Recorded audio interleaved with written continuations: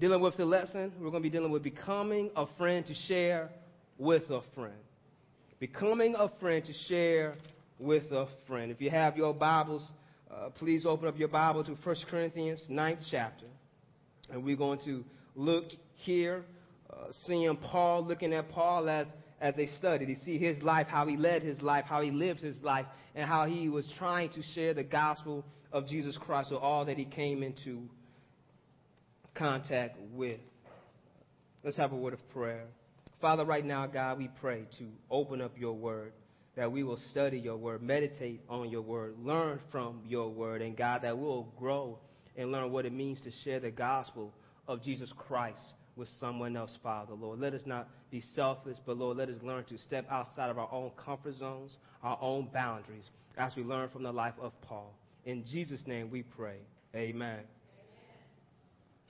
1 Corinthians 9th chapter, verses 16 to 23.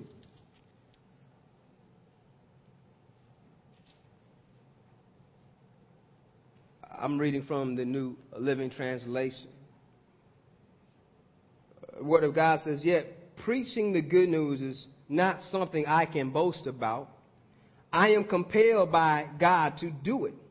How terrible for me if I didn't preach the good news. If I were doing this on my own initiative, I would deserve payment, but I have no choice, for God has given me this sacred trust. When this is my pay, it is the opportunity to preach the good news without charging anyone. That's why I never demand my rights when I preach the good news. Even though I am a free man with no master, I have become a slave to all people to bring many to Christ. When I was with the Jews, I lived like a Jew to bring the Jews to Christ. When I was with those who followed the Jewish law, I too lived under the law. Even though I am not subject to the law, I did this so I could bring to Christ those who are under the law. When I am with the Gentiles who do not follow the Jewish law, I too live apart from that law so I can bring them to Christ. But I do not ignore the law of God. I obey the law of Christ. When I am with those who are weak, I share their weakness, for I want to bring the weak to Christ. Yes, I try to find common ground with everyone, doing everything I can to save some. I do everything to spread the good news and share in its blessings." So we're going to study on Paul here. We're learning some things about Paul. Paul sees that it is his right, it is his purpose to share the gospel of Jesus Christ. To who? I'm glad you asked that question. He's trying to share to everybody he gets in contact with. Now, the thing is this, that how do you reach people you're not like? How do you reach people that don't look like you? How do you reach people that have different morals than you, different ethics than you? Well, it says that Paul said, I'll try to be like them in order to reach them. But yet he said, I did not live like them. He said, I came to like those that were under the law, but I didn't live like I was under the law because I am not under the law. Then he said, I went with those who do not live under the law, who are lawless, but I did not live like them either. But I went with them so that I could share Christ with them. What is that? Paul became their friend. How do you make friends? In third grade, I remember singing this song in third grade. When I was in school, it had like chorus time. You would sing songs. And one song we used to always sing because the kids caught on to it quick because they all like making friends. It said, make new friends, but keep the old. One is silver and the other is gold. And I remember that song even to this day because it makes sense. Make new friends, but keep the old. One is silver, the other is gold. Friends are precious metals. You got to make them. You just can't have them come to you, but you got to go to them. You got to make them. And so Paul realized that I want to go places and make friends. And when I make these friends, my goal is not just to make friends, but to share with them the eternal salvation through Jesus Christ. And think about your church, your purpose. What is the goal of the church? The church is a body of believers. And so the church is to build the kingdom of God. Now, how do you build the kingdom of God? You need to get unbelievers. The church stays dead when it does not share the gospel of Jesus Christ. You have a lot of churches that stay inside four walls but never go out the highways and the byways. But I do remember that Jesus said, what? Go and make what? Disciples. And so Paul realized this calling he had. He realized it was a necessity. So first and foremost, you got to realize this. In order to be a friend, you got to make it a purpose. You got to make it a purpose to become their friend. You have to understand what they understand. How can you relate to a Muslim when you don't know anything about Islam? How can you relate to someone who's going through problems when you don't know the problems they're going through? For example, there's many people that, as pastor, I have counseled for many reasons, but I first and foremost let them know I don't have the words to say. I don't know what to say to somebody that's lost their mother. I never lost my mom. I lost my grandmother, but that's not the same thing. So I can't say I feel your pain, but I can talk to them, try to understand what they're going through, and try to relate to them and becoming their friend. And when you listen to them, then they listen back to you. I read in a book by John Maxwell, he says this, that nobody cares how much you know till they know how much you care. And when Paul took the time to sit down with these people who weren't like him, they realized he took the time to make an interest in them, and therefore they took an interest in him. But first and foremost, you have to make it a purpose. It's purposeful. Tell somebody it's purposeful. That's the first thing you realize. It's purposeful. You got to make a point to do it. But now this is this. How is it that when you find Christ, you don't want to share with anybody else? How come? Is it because you're scared you'll be rejected? Is it scared that they won't accept you anymore?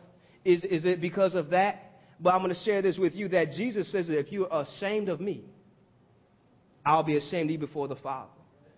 And we got to take this to the heart. Realize this, that I should not be ashamed. Because why? I can now stand without shame. I can stand with confidence. Why? Because Jesus Christ has forgiven me. And so with that same aspect, we need to have that same. And if you need some help, Paul did not only talk about it in Corinthians, but in Romans, 1st chapter, verse 16. Some of y'all might be familiar with that verse. You may be able to quote it. Allow me to read it. And the New Living Translation says this, that for I am not ashamed of this good news about Christ. It is the power of God at work, saving everyone who believes, the Jew first, and also the Gentile. So you see here, Paul continuously is letting everybody know that, look, I am not ashamed to tell somebody the good news. What is the good news? I'm glad you asked. I got a lot of good questions. I'm glad you asked, what is the good news? The good news is that Jesus, fully man, fully God, came to the earth to live, to become sin for us. So therefore, he died on the cross and became sin for us who are sinners. And then he did not stay dead, but God rose him from the grave on the third day. So now he presents us faultless to the Father. And Paul is not ashamed to tell everybody, yes, I believe in a living Savior. Yes, sir. And now, catch this. Look, Paul says that if I don't do it, it feels like I'm neglecting what God has given me. He said, I have no choice. Verse 17 in New Living Translation says, if I were doing this on my own initiative, I would deserve payment. But I have no choice, for God has given me this sacred trust. Now, Paul is pointing out that I've been called to as an apostle. I've been called to preach, to proclaim the gospel of Jesus Christ. So he's pointing out here that I have no choice but to tell the good news. It kind of reminds me about Jeremiah. Jeremiah 20 chapter 9 verse says that when I don't want to, I have to, because it's like fire shut up in my bones. See, Jeremiah realized that when I don't want to tell what God has told me to say, I have to. I have no choice because it's such a burden. We need to pray for that kind of a burden. Amen. To be concerned about the lost. To be concerned about them so much that where will they go after they leave this place? Think about, do you want your brother, your physical brother, to die and go to hell? Do you want your coworker? I know we get mad at our coworkers sometimes, mad at our boss. I wish you go to hell, but do you really want them to go to hell? Think about it. You really would not want to wish any kind of that pain or suffering on anybody, because technically when you love yourself, you realize that I don't want to go through that. I could imagine somebody that's going through that. Think about how you watch movies and you cry for people you don't even know in the movie. So think about how really genuinely you do care about people you really don't know. You get to know these characters in a movie. You know, I cried watching Lion King, y'all. You know what I'm saying? You know, a cartoon. And in anime object, but I had deep felt emotions when Mufasa passed away. Like, oh, Simba. So how much more can you be about somebody else? Like, man, Lord, how can I reach this person? Become their friend. They don't eat with everybody else, so you go eat with them. Don't be hypocritical. Say, well, I'm not going to sit with them because they do things or talk about things I don't want to talk about. Well, go talk about what you want to talk about to them. You change the subject matter. You need some help with this? Even Paul learned he had to confront some people. Turn to Galatians, 2nd chapter. We're going to go back to 1 Corinthians 9th chapter. I'm not done there. But go to Galatians. If you're in 1 Corinthians, you just turn to your right, and you'll run into Galatians eventually. Or if you do not know, you can look in the table of contents. Galatians 2nd chapter, looking at verses 11 to 21. And here we're going to deal with Paul is confronting Peter. Now, y'all might be familiar with Peter. Peter's that same Peter that was with John, that was bold in front of the saints. He just telling about how he must speak about Jesus Christ. But even times Peter had problems witnessing and reaching those who weren't like him. Catch that. Even Samuel Thomas Durham, yes, Pastor Samuel Thomas Durham has problems reaching people who are not like him, that sometimes I need a checkup. I need a wake-up call. I need somebody to say, look, don't be so highly, and as Lottie pointed out, don't be so heavenly minded, earthly good. Yes, don't be so spiritual and so holy that you can't reach those who are unholy. Amen. Let's look here. But when Peter came to Antioch, it had to oppose him to his face, for what he did was very wrong. When he first arrived, he ate with the Gentile Christians who were not circumcised. But afterward, when some friends of James came, Peter wouldn't eat with the Gentiles anymore. Y'all know some people like that they first start out reaching to everybody, but when their friends come around, they act like, oh, I don't associate with you anymore. He was afraid of criticism from these people who he insisted on necessity of circumcision. As a result, other Jewish Christians followed Peter's hypocrisy. There's a problem there. When you don't set the example of a Christian follower of sharing the gospel of Jesus Christ and becoming friends, you become a stumbling block for others. Those that are looking to you for an example will follow your lead. So therefore, if you're not going to talk to them, well, I won't talk to them either. And even says Barnabas was led astray of their hypocrisy. Now, this is personal to Paul because Barnabas spoke up for Paul. Barnabas, when nobody else believed in Paul, Barnabas says, I know the work that Paul is doing in Damascus. So Paul's heart's broken and said, wait a minute.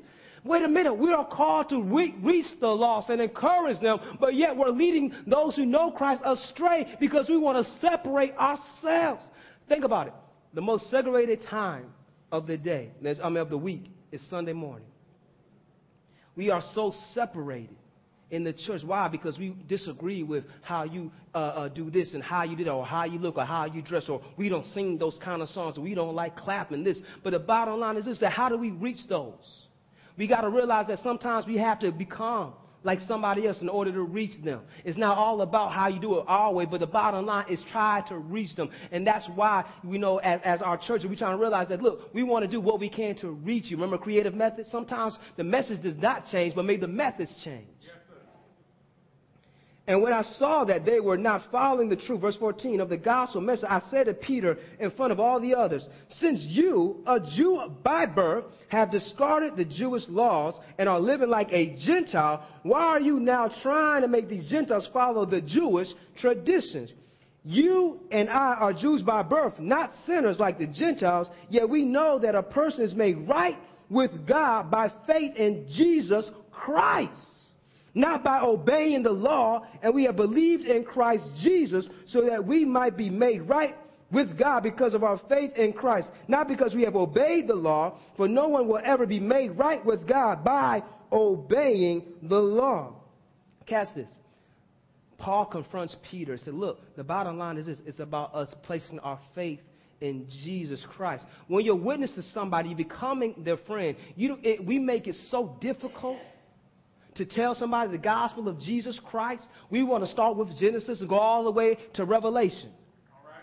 But the bottom line is them placing their faith in Jesus Christ. We get so overwhelmed. How is it an 8-year-old little boy, little girl can accept Christ easier than a 35-year-old adult? It's too logical for them. Well, I got to get myself right. Did he really die for me? Well, I don't believe he did. But little kids say, yes, I do believe he died. Probably never read a whole book of the Bible yet. but are willing to believe. You see, we get caught up trying to make people go through, so we got to go to church, you got to go to Sunday school. But Paul is pointing out, look, we know it's not by works, it's not by the law, but it's by their faith being placed in Jesus Christ.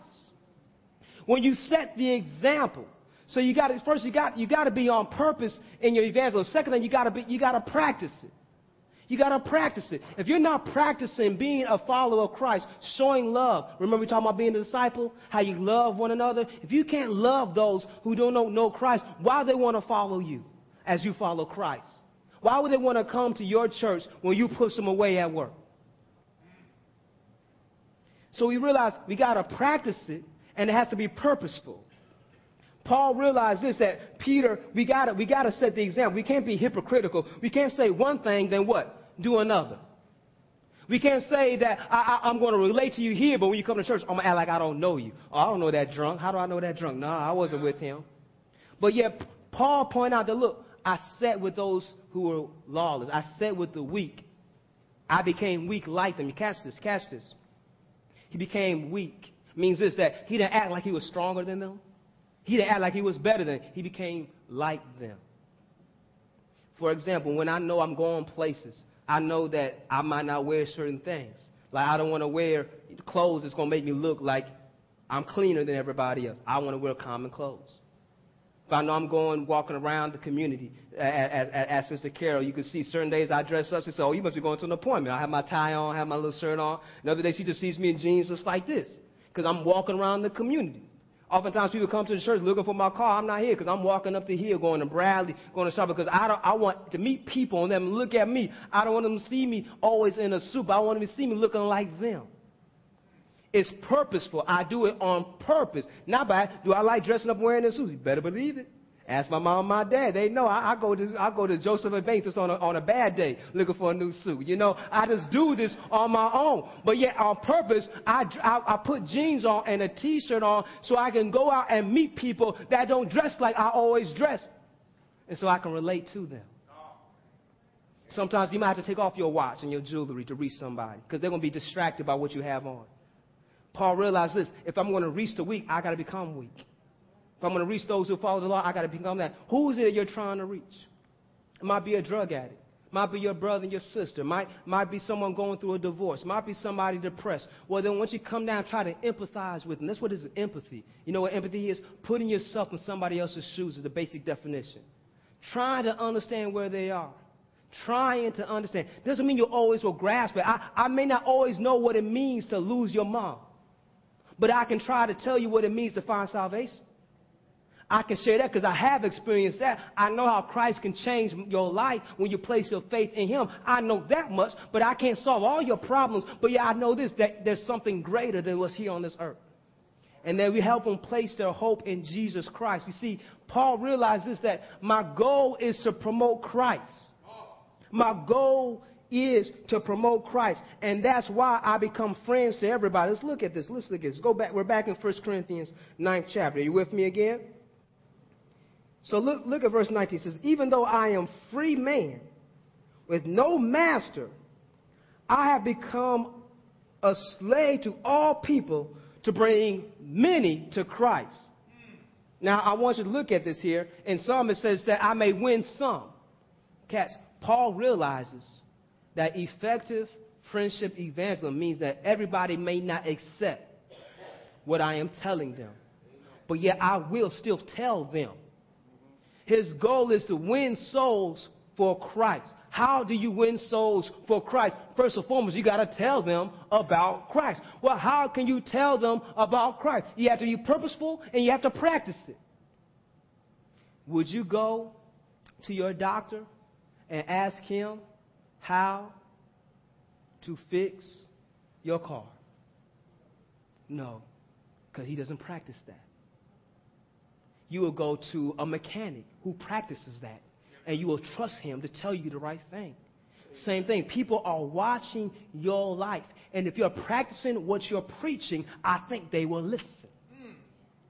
Because actions do speak louder than words. And Paul's pointing this out. Look, I'm not doing this for money. I've jumped ahead, but before that, Paul points out, look, it is good to pay a preacher his wage. Why? If he's doing this for a living, he should be able to make his living off of preaching the word. But Paul got boastful. He says, look, I'm boasting because why? I haven't asked you to pay me.